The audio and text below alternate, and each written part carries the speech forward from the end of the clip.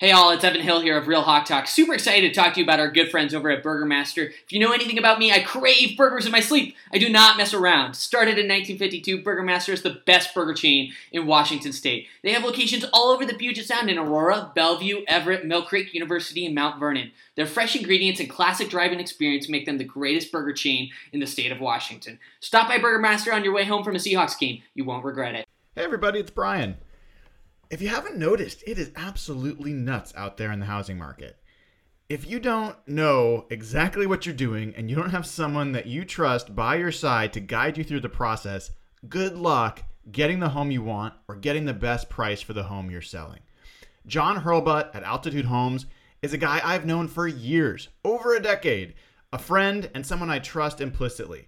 If you are in Pierce, South King, or Thurston counties, there is nobody better to help guide you through the real estate process right now. Go on over to altitudehomesteam.com/hawkblogger. Now, again, that's altitudehomesteam.com/hawkblogger. Sign up to contact John. He will help you with the process, and all referrals will result in a $1,000 donation from John and the Altitude Homes team to Ben's Fund. Everybody wins. Go in there, get your help, get your dream home, get the most money for your home. altitudehomesteam.com/hawkblogger. Hey all, Evan Hill here of Real Hawk Talk. Super excited to talk to you guys about our good friend Blake Johnson of ManifestFit.com. Football season is quickly approaching, and it is a struggle to stay in shape while eating burgers and nachos. ManifestFit.com is your one, only, true online personal training service with workout and nutrition programs specifically based on your needs. They work with clients all over the U.S., and what makes Blake and ManifestFit.com so unique is that they don't believe training should be a luxury item. Now's the time to start. Head over to ManifestFit.com. Click on how to join and fill out the form. Their team will get back to you ASAP and help you start building a healthier, happier, louder Seahawks fan. The skyline is etched in my veins. You can never put that out, no matter how hard it rains in my city.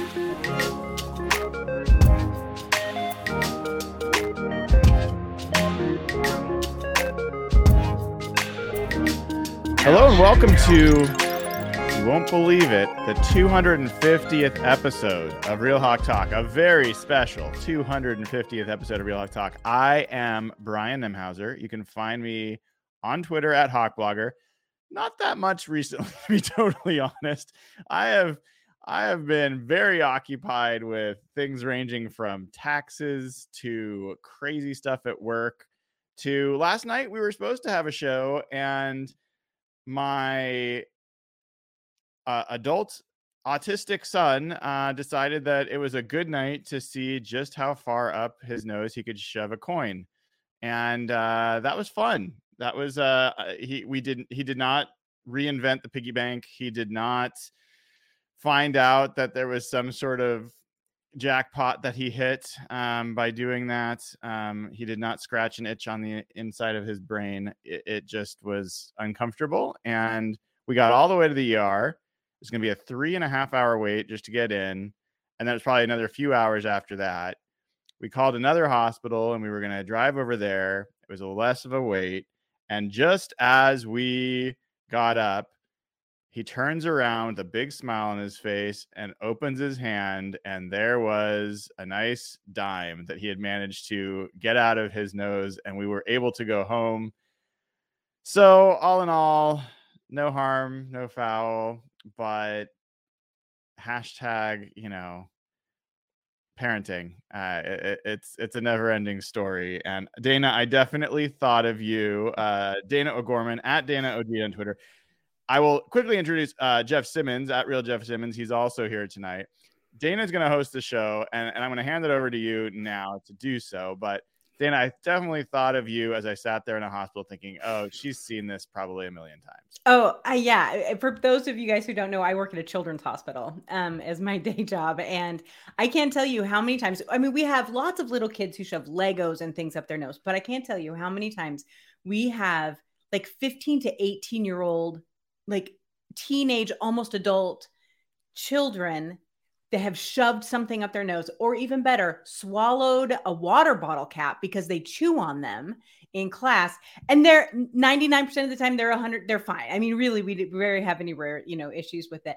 But it's just like, are you guys supposed to be past that? You're not teething 2-year-olds. Knock it off. It is. Yeah. And the waits and ERs are crazy right now. But you guys, I'm so glad to be back. We have been gone for so long. And honestly, it's because there wasn't a whole lot to talk about when it came to Seattle for a while there. I know that the three of us have been chatting a lot online in between Brian's flights and work meetings and all that other stuff. But I know for a fact, Jeff, you're very excited for this time of year. Like, you've been waiting for this. Yeah, this is sort of my time of year. Like, I love this like personnel front office stuff. And I usually like start learning about the draft around now. Like the combine is usually, and I was talking to like my brother who's pretty like a big college football watcher. And I was like naming like offensive tackles to him that are going to go in the third round. And he's like, what have you been doing the last 3 weeks? I've been deep with this draft. This draft is so different. We're usually like picking and we're like, all right, they're going to trade down to the second round, whatever. I'll learn a couple of players. I've been in the house. I see, I've been had a couple of snowstorms and I'm just getting ready for a couple of weeks now. We get the combine, we get free agency, and then all leads into this draft where with Seattle have so many picks. So I've been just basically studying football because there hasn't been any Seahawks really news that's kind of got me off kind of line. I'm just getting ready for this.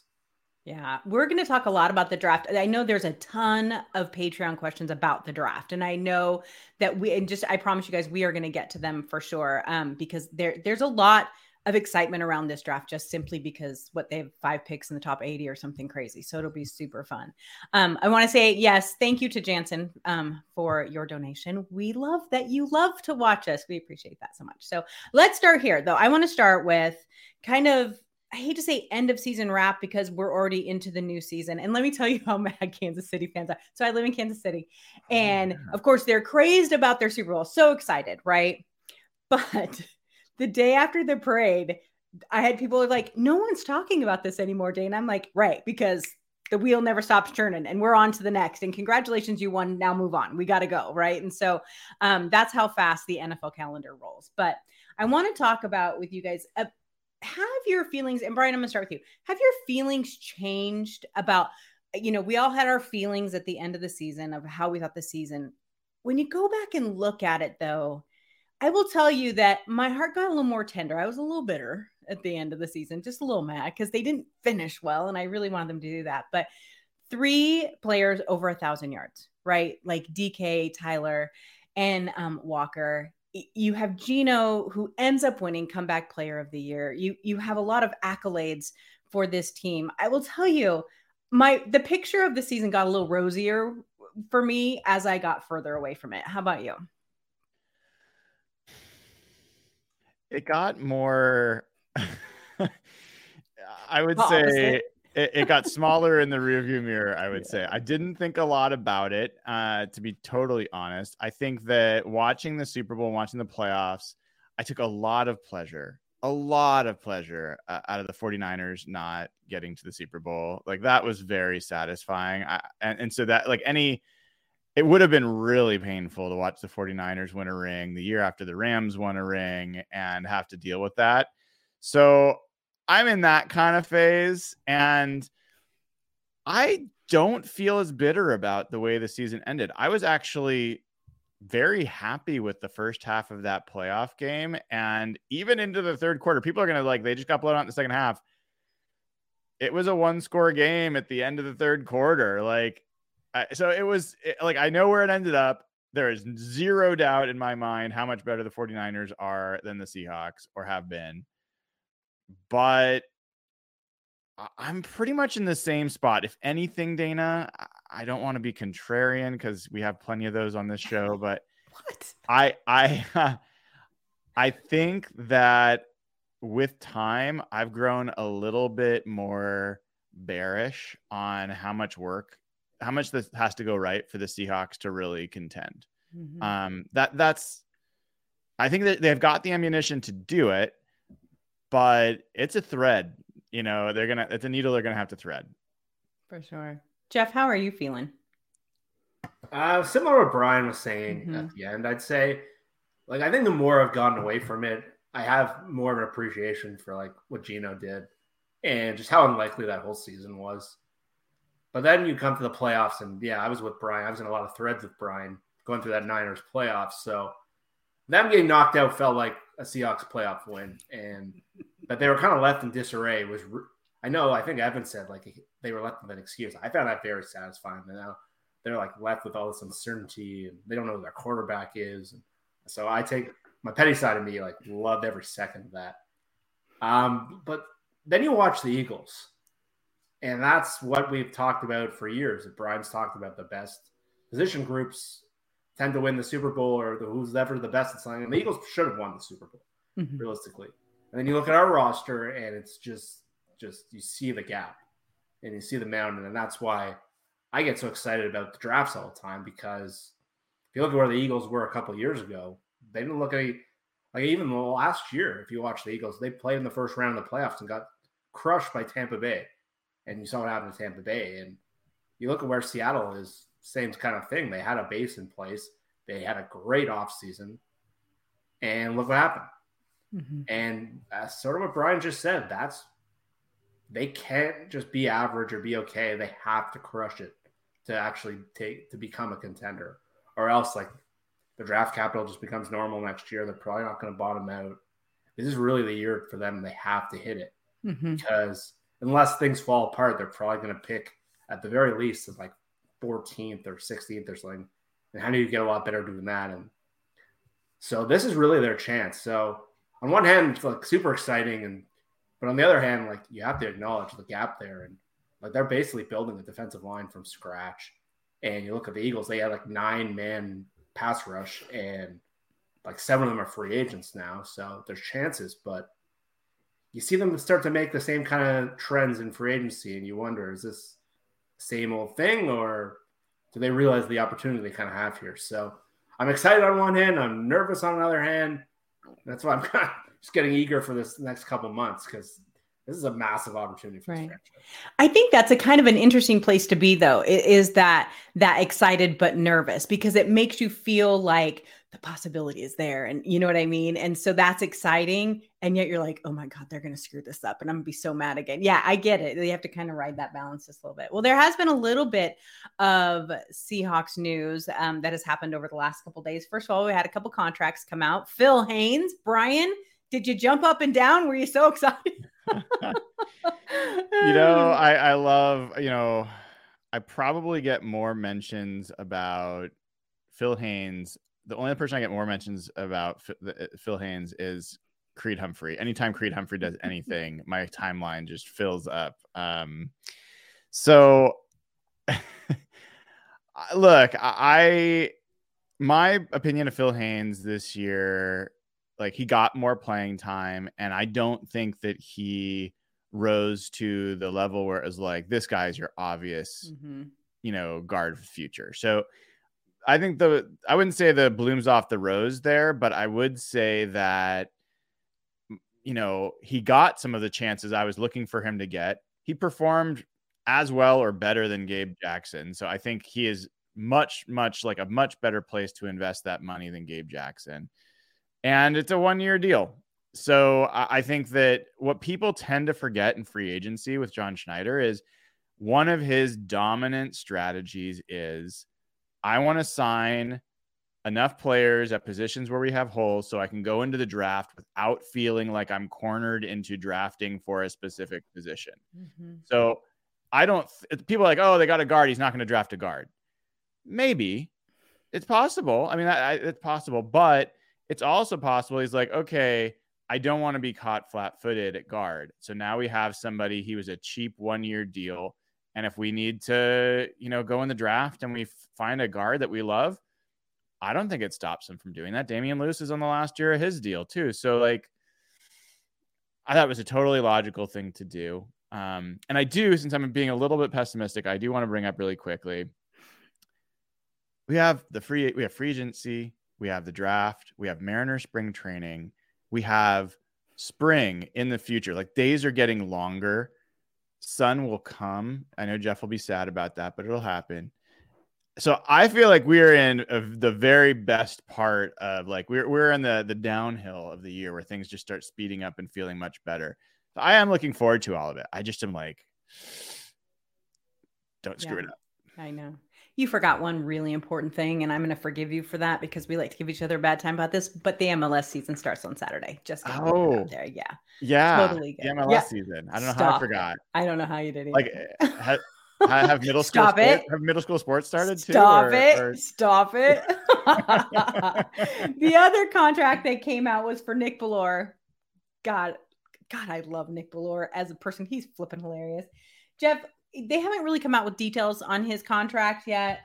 So Phil Haynes' contract, he had a base of $1.3 million, a signing bonus of $2.185 million, fully guaranteed for both of those, and then a per games roster bonus of $510,000. So his cap hit is going to be $3.9 million, $3.97 maybe million for 2023. That's Phil Haynes. We don't have those details for Nick Bellore yet. All we know is that it was a $6.6 million deal.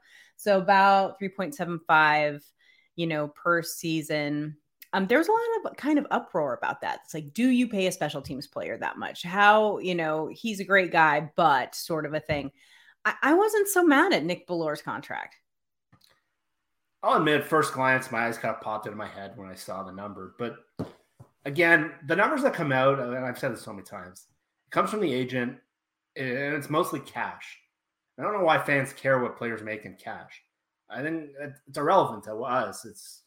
I think what we should care about is cap and how it affects the cap. And until we see how they structure it, then we can get angry. But to me, it's like, it's probably going to be a $2 or $2.5 million cap hit. At the end of the day, like, if you're upset about that, you need to find something else to do. Like, it's not a big deal. It's probably a bit of an overpay, but they're rewarding a guy who's really important to building, and they value special teams more than others. And I think people have to get used to what contracts are going to start looking like.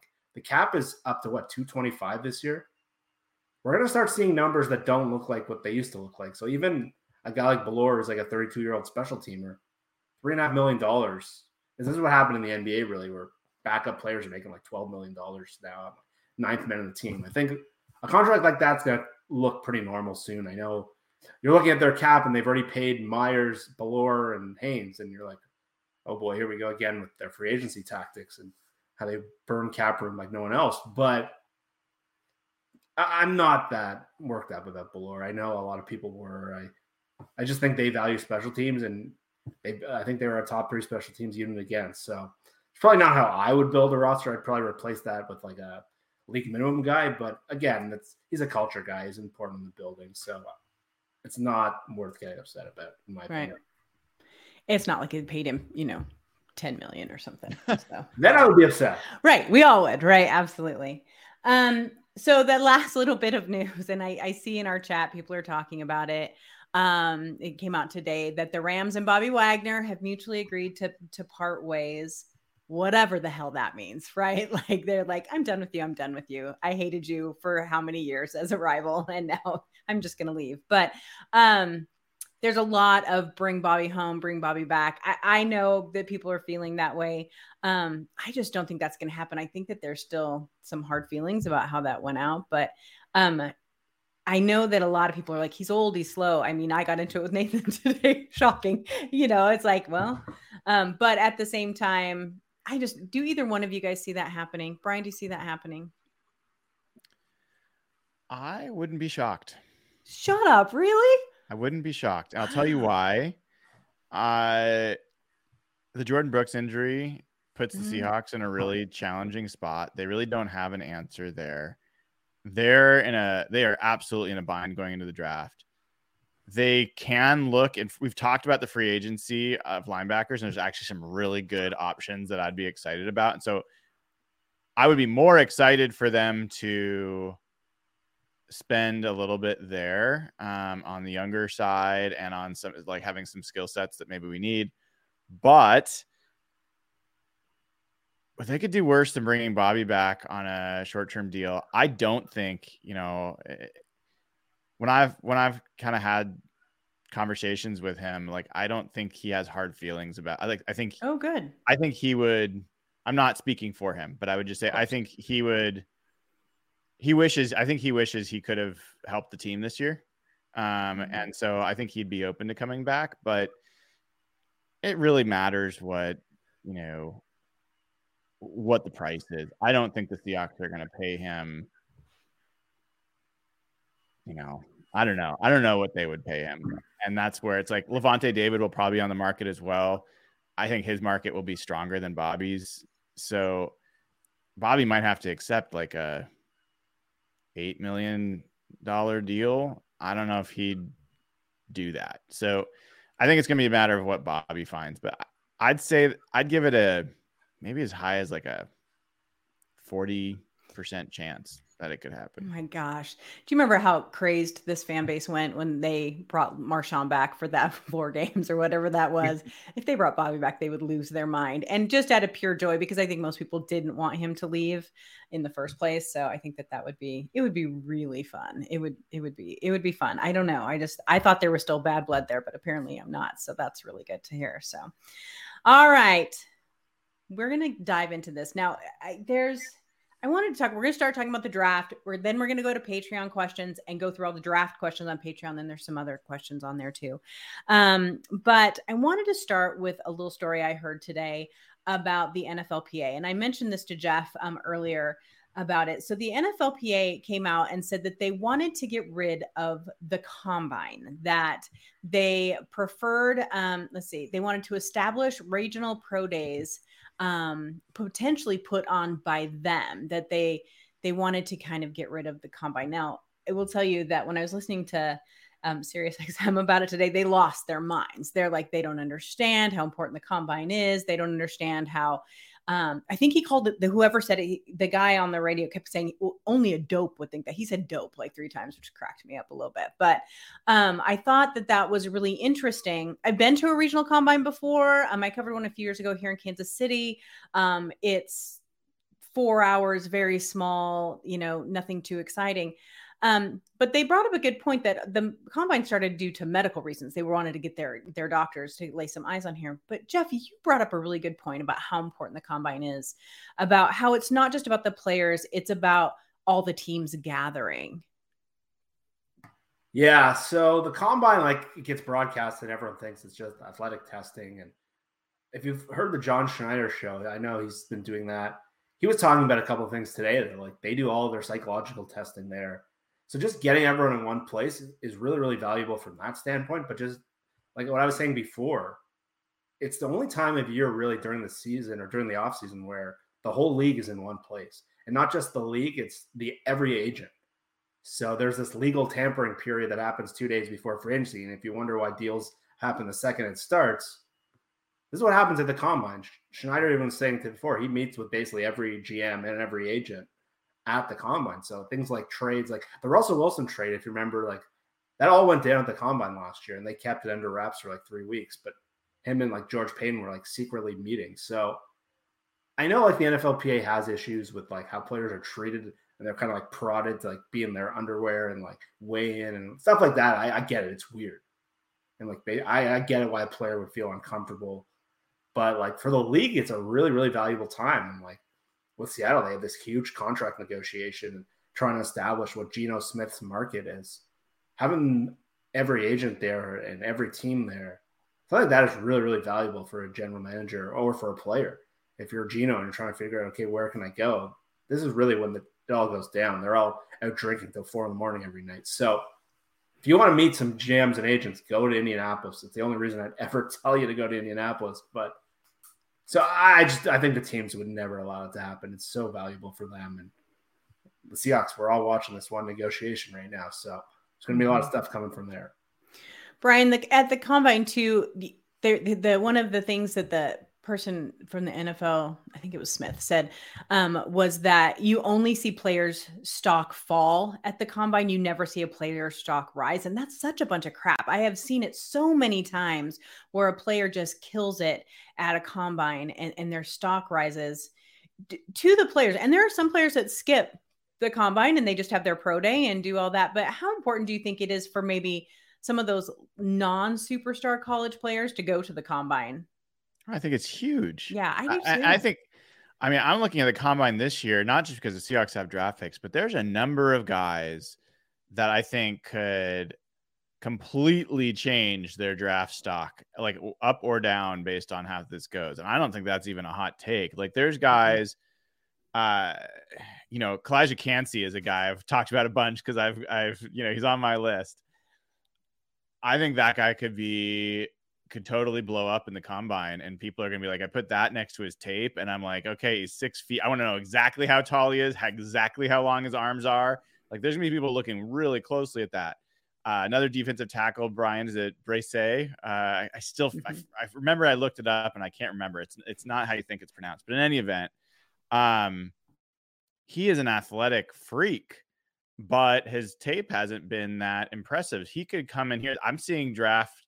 There's times where people are projecting him a top 10 pick. I'm seeing him now deep in the second round in some places. So like that's the variability that's going on here. And ask DK Metcalf how much the combine affected him. Like, he had a huge combine and fell. I mean, he's still like to some extent fell. And so he's an interesting almost conflict or what's the word? Like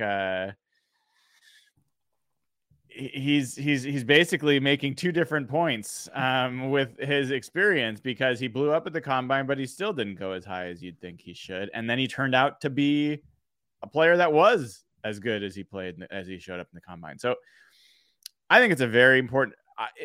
Personally, I think part of the reason the Seahawks look at the Senior Bowl so much, not just because of Jim Nagy and his position there, that's clearly part of it, but they do 1v1 pass rush drills. And I think the practice of the Senior Bowl is the most important evaluation, like the most valuable evaluation opportunity that they get. It's the closest to actual pro practices. It's run by coaches who do what they want to do. And when I've watched, and I'm no pro, 1v1 pass rush drills are one of the most illuminating drills. It is about strength, speed, technique, and you see the flaws and the talent like really clearly in those drills. You don't get that at the combine. So I do think the combine's flawed in the types of things. I love it. I can't wait to see it. I mean, does anyone care how much someone bench presses? Like, I don't care who's. No, that's what Brian's saying. There's some outdated stuff, but actually, I was just reading an article today, and Josh Norris, who I think works for the Underdog now, used to work for RotoWorld, was actually going at each position the metric or the combine drill you should be focusing on, and he went over like the history of like different, like the Seahawks were ahead of the curve on this, where they put together this like Spark score where they could measure someone's, and they found some really good gems in the draft. And they're saying like for defensive linemen, like 3 cone is really, really valuable. That's where like Bruce Irvin kind of shot up. And for offensive linemen, like Abe Lucas last year put up like 98 percentile numbers in like the 10-yard split. And that's been like a historical measure. So there are a lot of metrics that like do indicate success. Everyone just focuses on broad jump for like a receiver, broad jump for a safety or linebacker, something like that. But like everyone focuses on 40 time and bench press.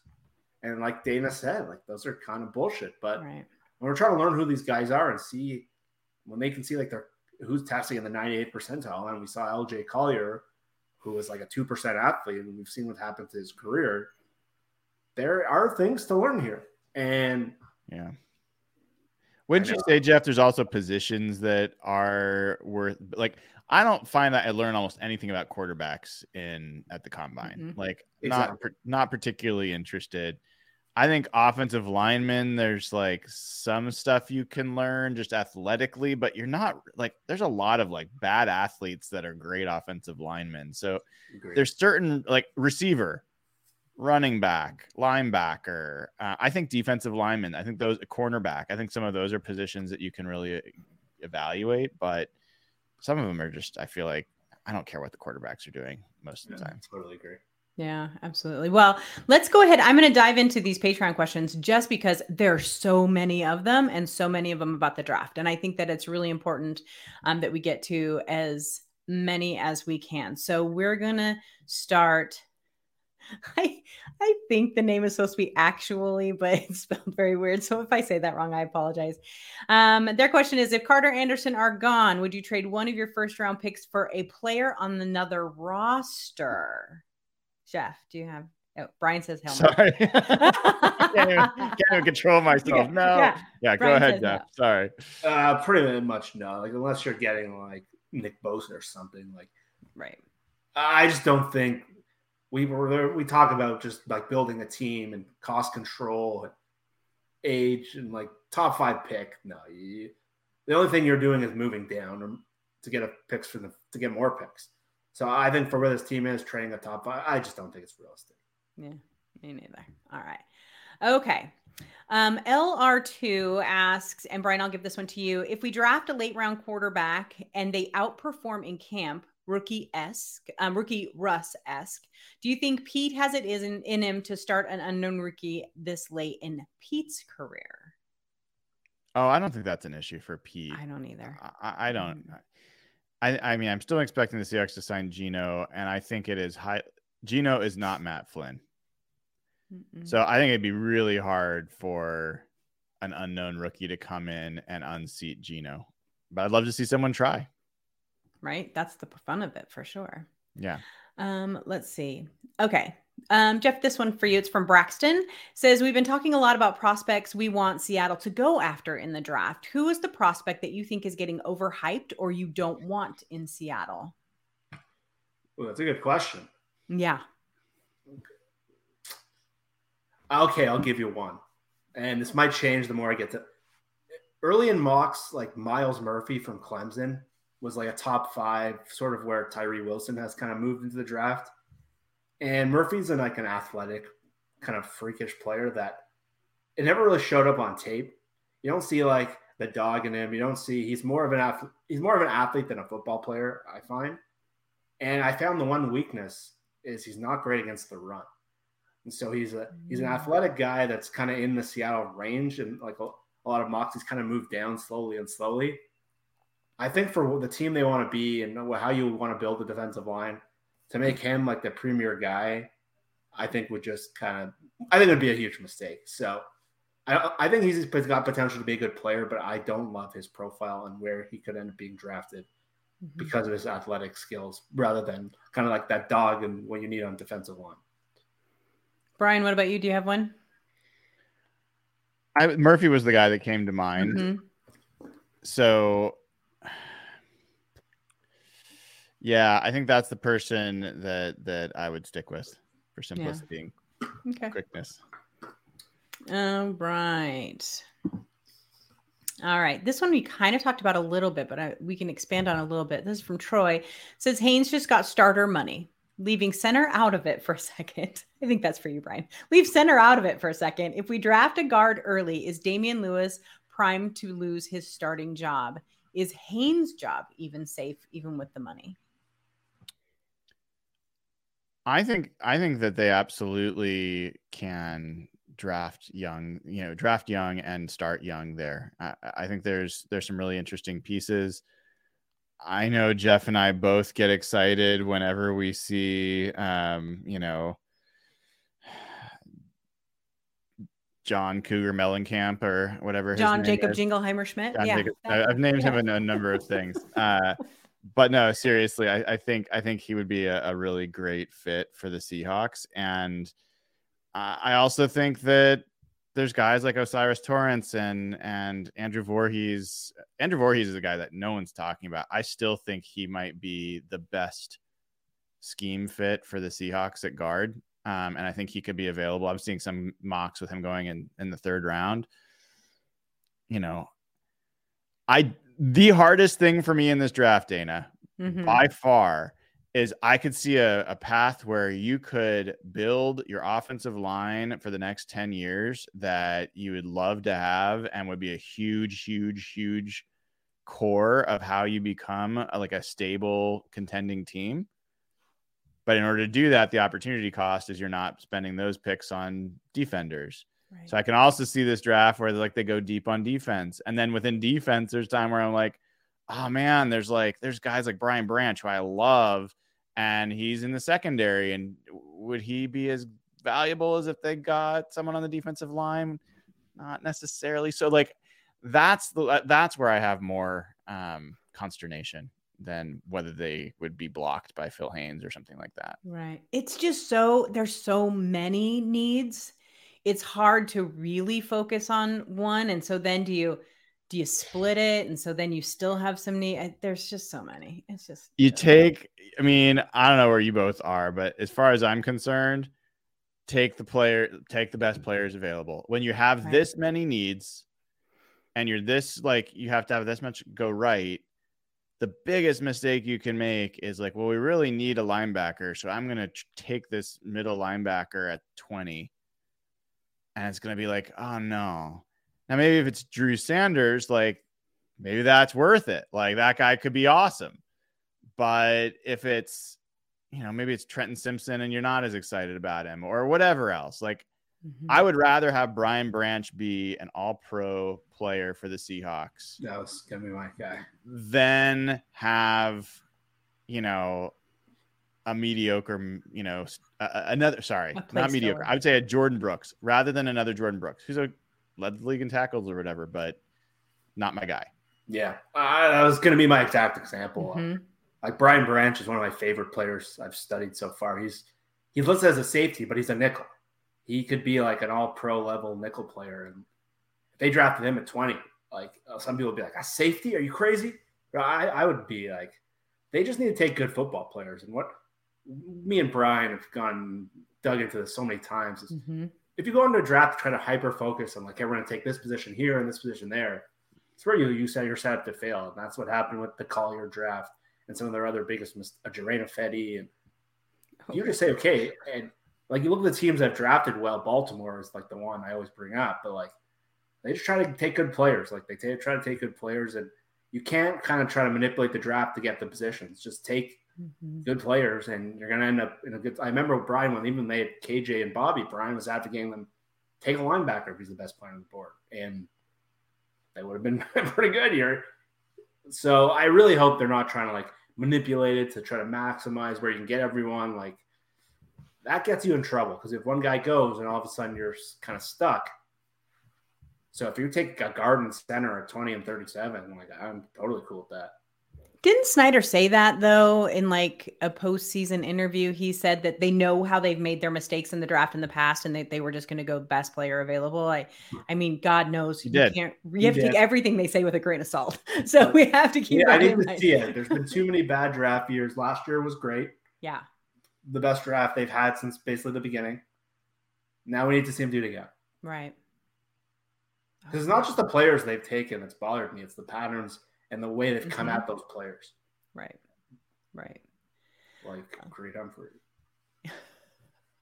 Like Creed Humphrey. We don't say that. We need to call him Voldemort or something so that we doesn't get. But you know what I've learned? I've learned like every fan base is going crazy that they didn't draft. I thought it was just us.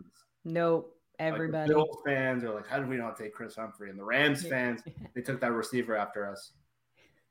Actually, I have a good tidbit on the Rams. I'll tell you guys later. Oh, I love that. All right. So let's go to the next one. Let's see. This is free agents. We're going to get to those. Okay. This is from D. Crockett. In a world where the elite defensive line prospects plus the quarterbacks, Seattle might like are all off the board at number 5. Suppose the Seahawks trade down to 9, Carolina, and select Alabama safety. Is it Brian Banks? Is that who you guys are talking about? Brian Branch, yeah. Branch, okay. Apparently it says, would your head explode? No, it sounds like you guys would be thrilled with that. So that would be all right. Okay, good. Sorry. All right, let's see. Jay Brandt says, I think I've talked myself into Richardson at number 5. I want a toolsy athletic quarterback on a rookie contract. Why am I doing this to myself? Jared, what are you doing, man? Right. I know you didn't direct it at me, but I can't help myself. I think I've been really consistent on this, how much of a mistake I think it would be for them to take a quarterback at 5.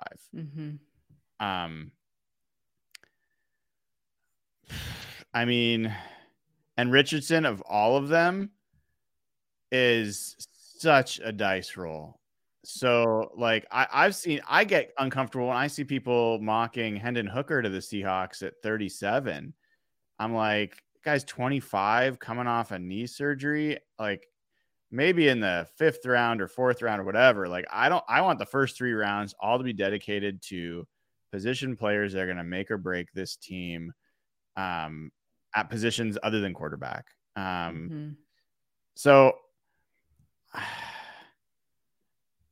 they don't need to be like an all-in roll the dice on a quarterback right now. And if you take this number 5 pick and you play it there, you are betting the next 5 years on this. Like, I don't think you're going to be in a position to really be back in this kind of draft situation in the future. So I just think it would be a massive, massive risk. And if it worked out, what does it look like? So you're kind of where Jeff was said. Now you've got a quarterback, but you could have had a quarterback just with money, and you don't have a defensive lineman that you could have had. Like, I don't know. It just feels like way out of order for me. So all my alarm bells go off. But let's play this game for just a minute. Jeff, I'm going to start with you. So let's play this game. Geno does not re-sign. He gets a ridiculous amount of money from Carolina, wherever the hell it may be. Who knows, right? Tampa, the Jets, everywhere. Like, everywhere is like, oh, we're going, they're going to end up having, no, they're not. He's not going back to New York, people. But here's the thing. So say that happens, which I truly don't expect to happen. But let's say that does. Seattle's hand is forced. So my question is, do you go for a flyer and just get a free agent quarterback? Do you go after Carr? Do you go after one of those guys for a few years? Or do you use one of those first round picks for a quarterback? I think in that situation, I'm far more inclined to be open to the quarterback situation. But I'm kind of stumped anyway, because you're saying a pick 5. So there's this idea like, okay, there's 4 quarterbacks in the draft. You can just sit there and pick a quarterback. And I think that's just completely wrong of how you look at a draft. Like, you're not drafting a defensive tackle. Like, this guy is going to be the face of your franchise. So I can't imagine there's any team in any draft in the history that's been okay with 4 quarterbacks, and you will take any of them. There's no way. So I don't think you can just sit there and hope that one of these guys falls to you. Like, that happens, I think you got to trade up because there's so many teams. So honestly, in that situation, I would probably look at a Carr or even like a Darnold and maybe taking one of those quarterbacks. But that made me a little lightheaded. Yeah. I want Sam Darnold. No, it would be such a big setback. And I kind of mentioned this. The more I kind of dig into Geno, and Brian mentioned this earlier, there's not a market for him. There's not a huge market for him. And I know people in our chat were arguing with us. And you can mention all the teams that need quarterbacks, but just talking around, I heard Joel Corey say the same thing on the radio today. Like, Tampa's the obvious one. They're $55 million over the cap. Do you know who I think they're going to end up? I think Drew's going to sign. Drew Lock's going to sign in Tampa. They don't have a lot of money. Kyle Trask, there's reports today Kyle Trask is going to start. Dave Canales worked with Drew last year. I think that's a logical. Oh, sure. They're trying to lose, I think, this year, or just trying to get back and like recovering from all the Brady stuff. So I didn't answer your question really well, but I can't see that scenario really happening. I don't see Geno leaving. So if that happens, then throw everything out the window. Maybe you do go quarterback, but I'm with Brian on this one. I don't think there's a quarterback that warrants that spot, and I think they need a kind of building block on the defensive line. And if you don't get one, where do you ever get that guy? Have we been back on since Geno had that interview with that podcast? What was it, Jeff? Oh, the one with Ryan Clark. Clark. That was a great interview. Because like anyone that listened to that, if you didn't come away thinking like that's the guy that should be our quarterback, I want to understand why. Because I mean, this is a guy who's been. It's been clear watching him and listening to him how smart he is. And you don't generally talk about how smart any NFL player is, not because they're all dumb, but because that's just not what people talk about. They talk about their athletic gifts. They talk about other things. And Geno is like, he was in a gifted program. This guy is an artist. He has been in positions to really think creatively and think in, complex, challenging situations for a long time. He's been a leader for a long time. He is much more than a football player and takes pride in that. I think all signs point to him being a guy that could actually take another big leap forward, I think, next year. And he is so obviously the right player for this team right now. I don't think it means that they're going to win the Super Bowl with him for sure or anything like that. But all the other options are just massive gambles. So you've got a guy who wants to be here, who is good, who should be able to play better, who should have an offensive line that plays better, that should have a running game that is more consistent, that should have, a lot of things that should be more positive. Fill your other holes. Like, actually put out a good team. Don't put, not as good in place of what was going to be there. Like, get the good player, pay the money, and fill your friggin' holes. I'm so sick of watching this defense be terrible. And I don't want to see some rookie quarterback come in here and be almost as good as Geno and still have a shit defense. I'm just done with that. Super done with it. Yeah. I was listening to Mina's podcast today, and they were going over all the teams that should draft the quarterback, and Seattle came up, and Mina, I think Greg Rosenthal, they're like, no, moved on right away. So if they're saying that, I like to trust her. So yeah, I couldn't agree with Brian on this one, more on this one. Just one of the other podcasts that I do, the Our Turf Football podcast, one of the ladies on there with me, Lisa, she absolutely cannot stand Geno Smith. I don't know why. She's a Dolphins fan and a Dolphins reporter, and so I don't know if there's a whole Jets thing there. I don't know, but she cannot stand him. She thinks he is lower level quarterback. And I have tried all season to change her mind. And after the season was over, she tried to bring it up again. God love her. And she's the sweetest thing. But I finally just started spitting out stats to her. I said, would you like that quarterback? She's like, yeah. I'm like, yeah, that's Geno Smith.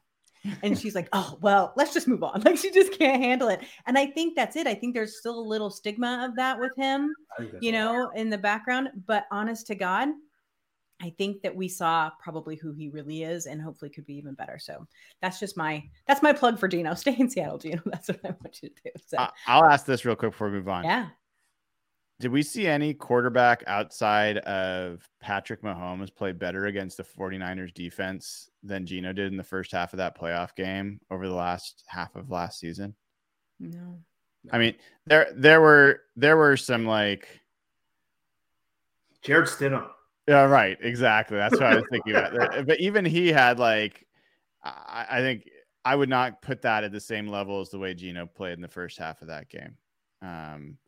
So anyway, I think there's a lot to be optimistic about there. Me too. All right.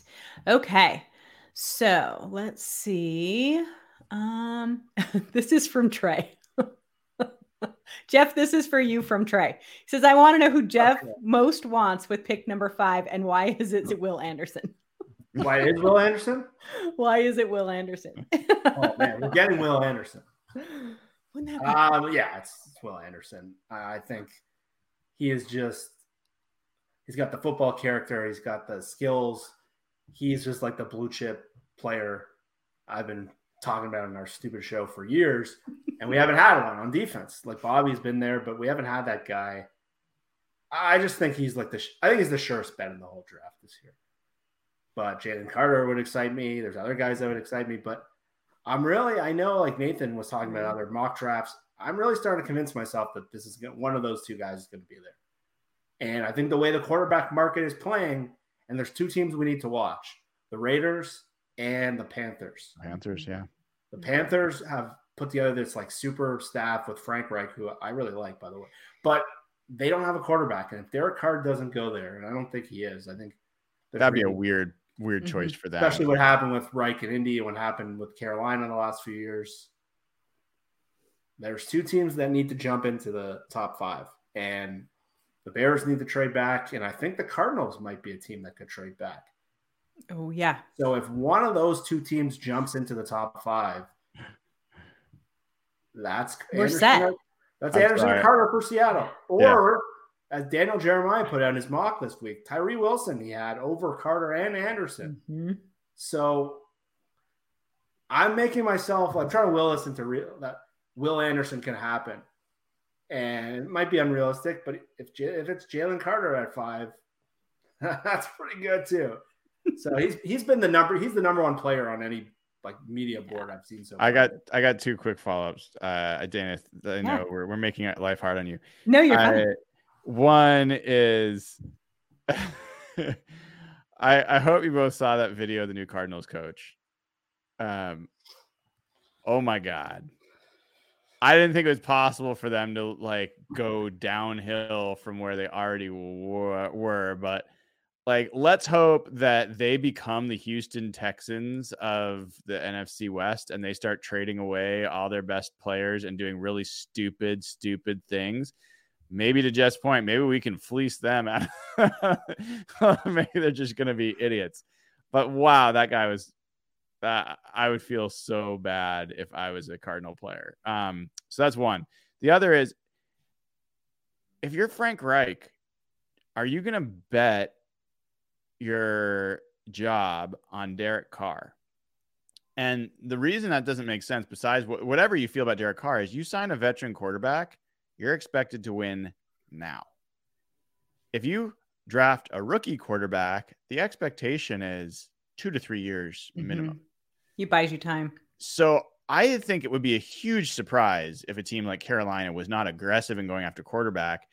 And if they're not going to jump the Seahawks, I'm hoping that there's a quarterback they love where we are, and the Seahawks, everyone's like Jeff said, we're not in position to have this draft again. I want us to be in a position to have this draft again next year by trading back from 5, unless there's a guy at 5 that is just like, this is the guy. If not, take the first round pick next year and get an extra second this year or whatever it would be and move on. Yeah. And if you know who the general manager of the Panthers is, it's John Schneider's old assistant, Scott Fitterer. And Reich, I know we're taking Dana off. What got Reich fired in Indianapolis was once Luck retired, they never got a quarterback. They were doing the recycled guys, and they went with Wentz and Matt Ryan, and it blew up in his face, and that's why he got fired. And why David Tepper, the owner, was begging these guys to get Deshaun Watson last year, and it cost them Hassan Reddick because they were trying to make room for Watson, and he's an aggressive guy. So you compare Reich's history, what happened in Indy with David Tepper, like that has all the makings of a big splash in the draft. And they could go to 1, but people keep forgetting they could trade to 3. And if they trade to 3 with Arizona, and my God, they hired Michael Scott from The Office as their head coach. But I don't know if anyone saw him talking to Buda Baker in that video where he starts making like Star Wars sounds. It is, yeah, that's weird. It was so weird. And like his reputation wasn't great after that Super Bowl where they gave up like 7 scoring drives in a row to Patrick Mahomes. So yeah, I think Seattle right now, like the quarterback market is really shifting in their favor. And like, even if the Raiders sign like Jimmy Garoppolo or something, like that's not a long time. Guy gets hurt every year. So there's a lot working in their favor in terms of either getting someone to slide down or you really control that third quarterback. And that, what Brian said, you can get a first next year or you can get 2 seconds. It opens up a lot. So I really like how things are shaping out for them. So you just answered one of the questions on there. So Mark Zuck asked, is Arizona a lock for picking number 1 next year? Maybe. That's a definite possibility for sure. All right. He also has another question. It says the draft has some high quality tight ends. Should the Seahawks find a trade partner for Noah Fant and use one of their top 4 picks on a tight end? Brian. It is such a great question because I think that's a pretty sneaky good tight end class. And when I say sneaky good, there's kind of a wide variety. There's a number of the classic pass catching, offensive threat guys. There's some guys that are big uglies that are like athletic, like the Georgia tight end that's in there is a pretty big athletic freak and could be a 2-way player for you. And I think the Seahawks have a good, not great tight end group. Like, I think that's where they are. So I don't think you need to upgrade it, but they could be in a position where there's a guy they think could be a Pro Bowl level or better player. And in that case, I wouldn't love it with one of their first 2 picks for sure. But, if they ended up going that direction and the person brings up a good point, if you find a trade partner for someone they've got, I would be open to that. But that's one of the things, Dana. Can I do something really quick and go through a few? There are so many different combinations that I would be happy with in this draft. It's very different than in past years where like the Creed Humphrey thing that came up. Like I was very zeroed in that they needed to get a center. In 2017, Jeff and I know, like I was very zeroed in. We need to get multiple cornerbacks out of this draft, like secondary. I was very zeroed in on what they needed. There's like not only need, but there's things. Just read a couple real quick ones. So like Daniel Jeremiah. Well, sorry. I'll start with Ryan Wilson from CBSSports.com. He has Tyree Wilson at 5, Brian Branch at 20, John Michael Schmitz at 37. I mean, come on. Who wouldn't be happy with that, right? And then you go to Daniel Jeremiah, who Jeff just talked about. He has Will Anderson going to the Seahawks at 5. And JSN, Jackson Smith, how do you say the last name? Is that Njigba? Njigba, the wide receiver. Be pretty excited about that as well. Then you go to Football Outsiders, Tyree Wilson at 5, Drew Sanders at 20. I would be thrilled. Drew Sanders looks like he could be a superstar at linebacker. Then you go Kevin Hans from Sports Illustrated. He's got Tyree Wilson at 5, Osiris Torrance, a guard at 20. I'd be excited about that. Then you go and you've got, let's see. There's one other. Oh, Michael Renner from Pro Football Focus has Tyree Wilson at 5 and Kalijah Cansey at 20. I mean, if you got a defensive end and a defensive tackle, I mean, come on. So those are all different. Like Tyree Wilson's part of a lot of them, but there's a lot of different possible combinations that I would be ecstatic about. So it's just like, don't do the stupid. Don't like go and draft what are you drafting that guy in this position? Like, don't do that. If you avoid that, it's almost like shooting fish in a barrel this year. Like they should be able to come out and be a better team. It's funny because one of the questions on Patreon is what's your biggest fear that John Snyder would do, but that's it. It's just be stupid, right? Not pick the best guy in front of you for sure. All right. So there's a couple of other questions not related to the draft. So do you guys have anything else you want to add about the draft before we move on from that? I'll just say this. I hope they learn from what happened last year and they don't get a little arrogant after everything kind of went in their favor. They got a lot of hype. I hope they learn from what happened. Don't outthink the room. Don't be the smartest guy in the room. That's what's gotten this team in trouble. So trying to draft people out of slot and thinking we know more than everyone else. I really hope that they've learned. Don't get cute. Damn it. Yeah, that's what it is. Don't get cute. One. All right. So a couple of other, let me find them. Sorry, because they're all mixed together here. Okay. Jen wants to know if the Commanders use a franchise tag on Payne, do you go after Buckner? Either one of you? Ooh, Jen, you made him think. Look at that. Nice job. What do you think, Jeff?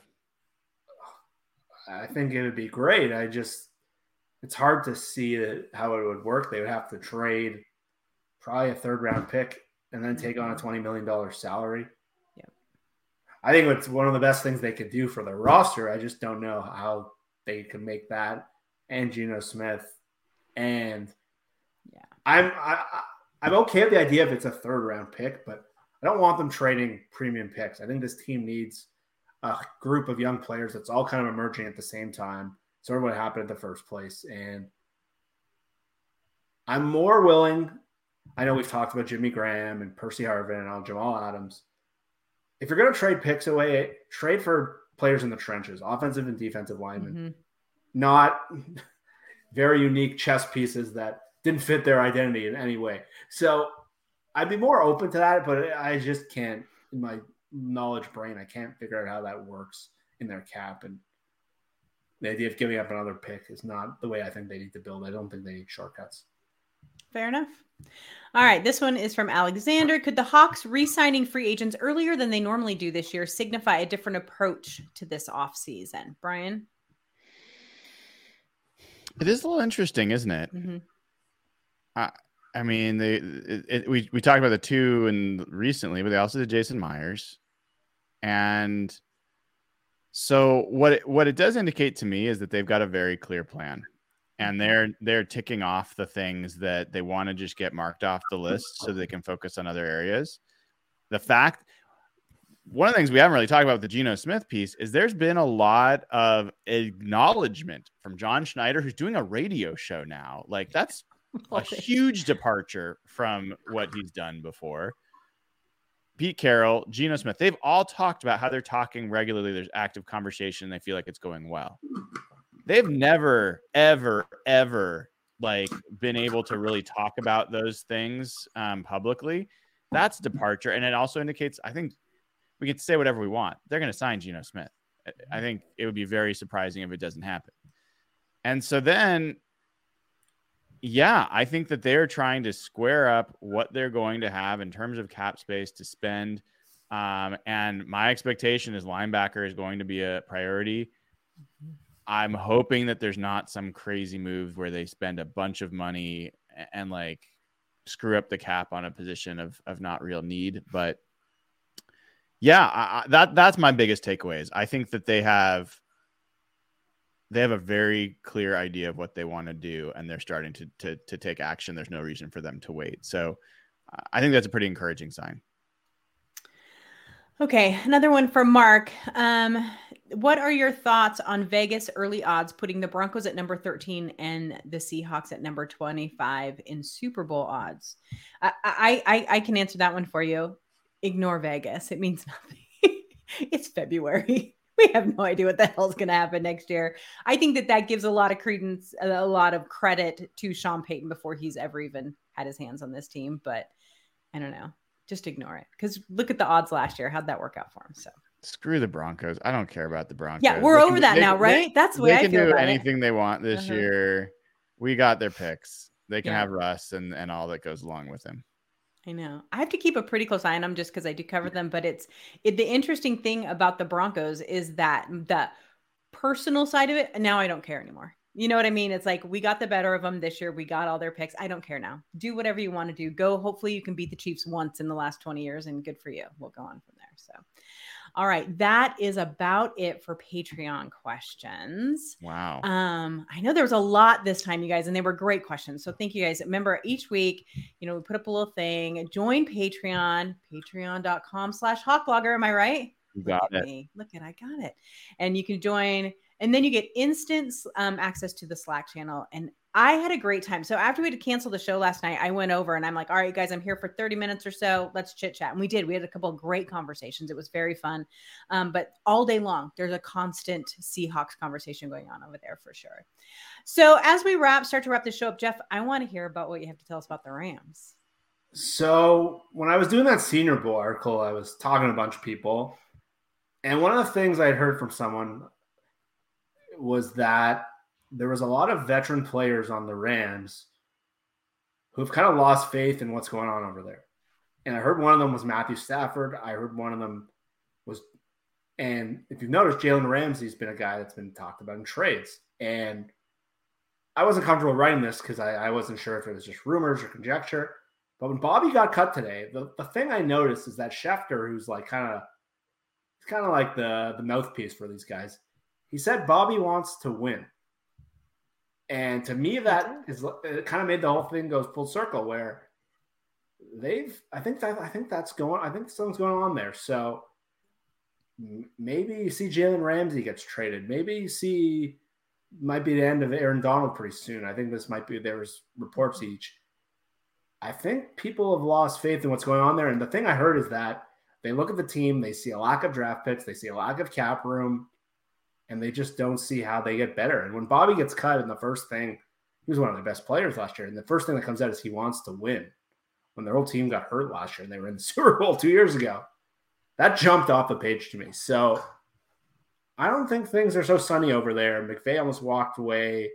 There was a lot of players. There was a story today with Jordan Rodriguez writing about how like the players and McVay really kind of fell out of favor last year with each other because McVay got into this shell. He didn't know how to handle losing for the first time. And I think teams are looking at the roster there and seeing, and they say, how do we get better? So there might be some sort of exodus going on there in the next couple of years. And the Allen Robinson thing blew up in their face. Bobby's gone after a year. Like I was pretty surprised they cut him. He was one of their best players last year. They didn't get a lot of cap room out of it. So seeing Bobby and seeing that line that he wants to win after hearing that they weren't big believers in what's happening right now. And really, like, they have Cooper Kupp, they have Donald, they have Jalen Ramsey, but all that cutting corners, it's interesting that the players see it too. So I retweeted one of their players, and I can't remember which one it was, said something to Bobby. They're like, okay, Bobby, it was great playing with you, but when we get back to winning, this will be, on you or something like that. And I was like, oh, there was a little snark there. So it makes you wonder, like, what the undercurrent of that team is right now. It's much the same in Arizona, but Arizona just seems to be inept. I mean, they're talking about getting rid of Hopkins now. They're going to trade him out. They're massive change. We knew that there. But yeah, you can see it kind of in the Rams too. I don't know that Stafford's going to come back. So that'll be really interesting to see what happens there. But yeah, I don't know. All we have to deal with hopefully next year is San Francisco, which irritates piss out of me. But I don't have a good answer on that one. I don't know, but it does. Can we spend a second on it? I know we're past time, but they're in an interesting spot, right? So we've talked about the quarterback for them a little bit. Purdy, for my money, was clearly their best quarterback. And his surgery was delayed further. Yeah. I hope for the best for that kid. I honestly do. Even though I can't stand the 49ers and hope they lose every game they play. I want Purdy. I want any player to be hurt or have a guy in that situation, not be able to continue. It was a pretty cool story for him, but I don't like their option in Lance. I think he is not a winning quarterback. I think that they've got a significant number of free agents this year. A lot of them they're not going to be able to keep. And their draft capital isn't great. So their story is not getting better. Their story is like, how close to last year can they get? I think they've already peaked talent-wise. I don't think there's a story of how they're going to get better. And they didn't get to the Super Bowl last year. And if they had, I'm not sure they would have won. So Seattle has everything we've talked about. As much as we've been like a little bit dithering about whether Seattle will be good, there's almost no path where Seattle shouldn't be better next year. Doesn't mean that they'll be great. And this assumes that they have Geno. If they don't have Geno, then I think it's a much more wide variance. But they can't have a worse defensive line than they did. They can't have a worse linebacking crew than they did. They can't have like more injuries at their safety position than they did. They can't have a younger offensive line with the bigger holes in the middle. Like I think there's a strong case to be made. The Seahawks will close the gap with 49ers. The only question is like, will it be enough to win one game? 2 games? Don't know. And I think there's some question. Like the 49ers every year have had injury issues. Every year. This year happened to be all at the quarterback, but Deebo Samuel, George Kittle, Nick Bosa are all guys that have had significant injury issues over their careers. And the best predictor of future injuries is whether you've had past. So as much as I think the 49ers are the most talented team in the NFL roster-wise, I don't think it's like a slam dunk that they're just going to be every bit as good as they were this past year. And even this year, they started off like pretty shitty. The Seahawks were going to win the division, which was going to be crazy. So that quarterback situation is just weird. And it's going to linger for a while because Purdy, like, that UCL injury is like, it's weird. It's been taken. They don't know if we'd be ready for camp. And Trey Lance is he's been a bust and he hasn't played. So he's coming off an ACL injury and just doesn't look like a franchise quarterback. And they gave up like their whole 3 years of first round picks basically to get him. So yeah, they have the stars of their team. They have to pay Nick Bosa, but they're going to have Deebo, McCaffrey, Kittle, but who knows how long Trent Williams, but Bosa, Fred Warner, they're going to have that core of like all pros for a while. But Seattle, really, they need to start building that. They did a good job last year. They put a lot of pieces in place, but again, that's why this draft is so important for them, because the path is there. They just have it's sitting right there to get that kind of roster, and they have some older guys. Seattle can do it with 23, 22, or 24-year-olds. So. Yeah, I don't know that I'm ready to just completely wipe off Trey Lance yet, just because I don't think we've seen enough of him to know what kind of player he is. I mean, he can't stay on the field. Now, is that a huge red flag? Hell yeah, it is. You know what I mean? But I just don't know that I feel like I can completely write him off yet. And yet I don't know that we'll get much of a chance with Purdy coming back and playing well, but we only saw 6 games out of him. I mean, it's such a huge question mark for them. And I think that the nice thing about this division right now is the fact that, Seattle should be better than 2 of the 4 teams, right? And get closer to that third one. Well, that's just damn encouraging, right? And so if they nail this draft, I think the positive aspect is to look at it. It's like, we're running for 1, right? You're running toward first place, and that's a good thing. Now, are we super close? Hell no, not right now. And because San Francisco has all those great players, but at the same time, it's a good place to start, I think. It's not a very good conference either. I know it used to be the best. I used to boast to everyone the NFC West was the best conference, or it was the best division. You mean conference? Yeah, no, not right now. And we could go on for an hour about Aaron Rodgers living in a hole. So let's not talk about that. That's just too much. Whatever. It's a disaster. But all right, everybody. Brian, that's all I got for you tonight. Awesome. I had one quick question for you too. Let's do it. Did you feel like, was it a big deal for you all, the Seahawks coaches that they lost, to Tampa? Did that register to you? And then I guess related to that, there's a lot of comments from Dave Canales about some of the Seahawks past OCs. And I was kind of curious if you guys read those and if anything jumped out to you. Go ahead, Jeff. You can go first. I didn't feel anything or get emotional about, or not get emotional, but I don't think it has a big impact on Seattle. I think there's a case that they might have upgraded at the quarterback coach. They got a veteran guy who's pretty good. And Canales is like an emerging guy, and I'm glad to see him get an opportunity. It's been one of the things we've seen kind of criticize Pete for, that they haven't had coaches, and he got 2 OC interviews this year. So I think that says a lot about how Gino did.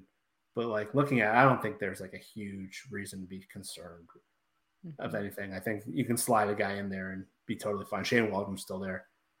I read the thing about Canales, and it kind of made me just realize there's a school of thought that Pete's never identified good offensive coaches, and I get that school of thought for sure. They haven't hit on superstars for sure, but I think they've had pretty good guys, and the things he's hit on are stuff we've talked about on the show, like how Shoddy came in and really fixed Russell's footwork.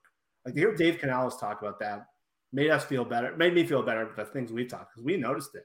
Mm-hmm. Russell was much more in control and had probably his best quarterback season there. Darrell Bevell's a guy the players like Doug raves about Darrell Bevell. And Shane Waldron, it was cool to hear the things that he take from McVay and the things we've seen him do. So I think when you heard him go through OC, and then basically have nothing to say about Tater, it's he's a nice guy. Kind of reevaluated everything we've said on the show over the years. So I think Seattle has had better offensive coaches than people give it credit for, and it was cool to see it all kind of come from Canales' mouth. But to answer the original question, no, I'm not too really worried about it. I think, in fact, they ended up in a pretty good spot. So, as you two know, I was contacted by Tampa Bay Bucks writer, and he's like, Dana, tell me all you can about him. And I'm like, well, I can't tell you much about him because he's kind of always been in the shadow. We know he's there. He did a mic'd up, and I know that the players really liked him and he was really well respected by them, but I didn't have too much detail. And I'm like, maybe that's a good thing. That means that he's just been there learning, absorbing. And then to read what he wrote about all the different OCs that have been in Seattle, he was very complimentary and talked about very specific things that he learned. And the Tampa Bay guys are pretty excited about him because he's young, and the one guy I talked to, he comes from the Pete Carroll coaching tree. So that should be good. And I'm like, really? You don't hear that very often. It was pretty impressive.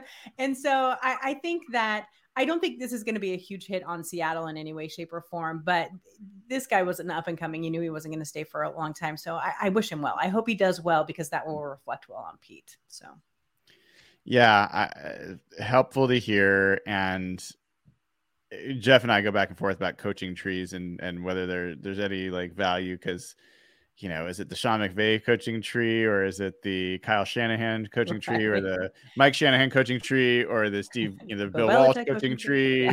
Yeah. How far back do you go? Yeah, exactly. To Jeff's point about the offensive coaches, for me, it's not been like that the Seahawks have had bad offensive coaches. I think they've had above average. I would not say they've had great offensive coaches.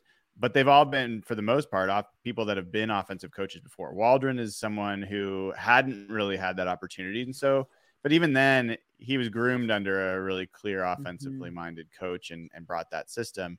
Canales would be a guy for me that I would count as a Pete Carroll disciple. He's been in the Pete Carroll across all of these different people. And I think he got his start in the NFL here or close to it. That's generally where I give coaches credit for bringing someone up. Pete hasn't done that in most cases. There's not a lot of examples of that. So it will be interesting. I am interested in the guy that the Seahawks brought in to replace him at quarterback coach. He's been an OC himself and worked closely with, Goff in the early years of McVay, where McVay got a lot of credit, but who knows how much this guy had to do with it. So yeah, I'm not too worried about the departure, and I'm curious how the new influx will affect things. Yeah. So, I see people talking about Sean Desai. Real quick on this, because we've been so long since we talked, but I see this thing going around of like maybe the Desai's had all these interviews and he's not getting a job. Maybe he's not that good. I don't know, man. I'm so happy we still have Sean Desai. There's not a single part of me that's like, oh man, maybe we have a lemon here. Like, I think this guy's a good coach with a ton of talent and hasn't worked out yet. So like, I think that's all silly. Mm-hmm. Well, you guys know I like him. So I want him to stay right in Seattle. I think that's the perfect place for him. So agreed. Yeah. Awesome. Well, thank you, Dana O'Gorman at Dana OG on Twitter. Thank you so much for hosting tonight, giving my brain a break. Really appreciate that. Jeff Simmons at Real Jeff Simmons on Twitter. I'm Brian Nemhauser at Hawkblogger on Twitter. And folks, if you haven't already gotten the show, like, please do. We've braved coins up noses and like, harsh winters and all sorts of things to come and bring the show. We'd really appreciate a like, a thumbs up, subscribe to the channel, and go to patreon.com/Hawkblogger. Get immediate access to the Slack channel. Ask us questions when we do the show. And yes, we will have less frequent shows when there's less to talk about. But the point is, we're not just going to spew nonsense. We're going to talk about things that actually are worth talking about. Thank you all for tuning in. Thank you to Reflect the Sun for the donation in Super Chat. Appreciate that. And if folks don't know, proceeds go to charity. We've given up over $250,000 to charity over the years. So thank you to all of you for being part of that great community that's been growing. And welcome back. It was nice to see you all. And we'll talk again soon. Take care.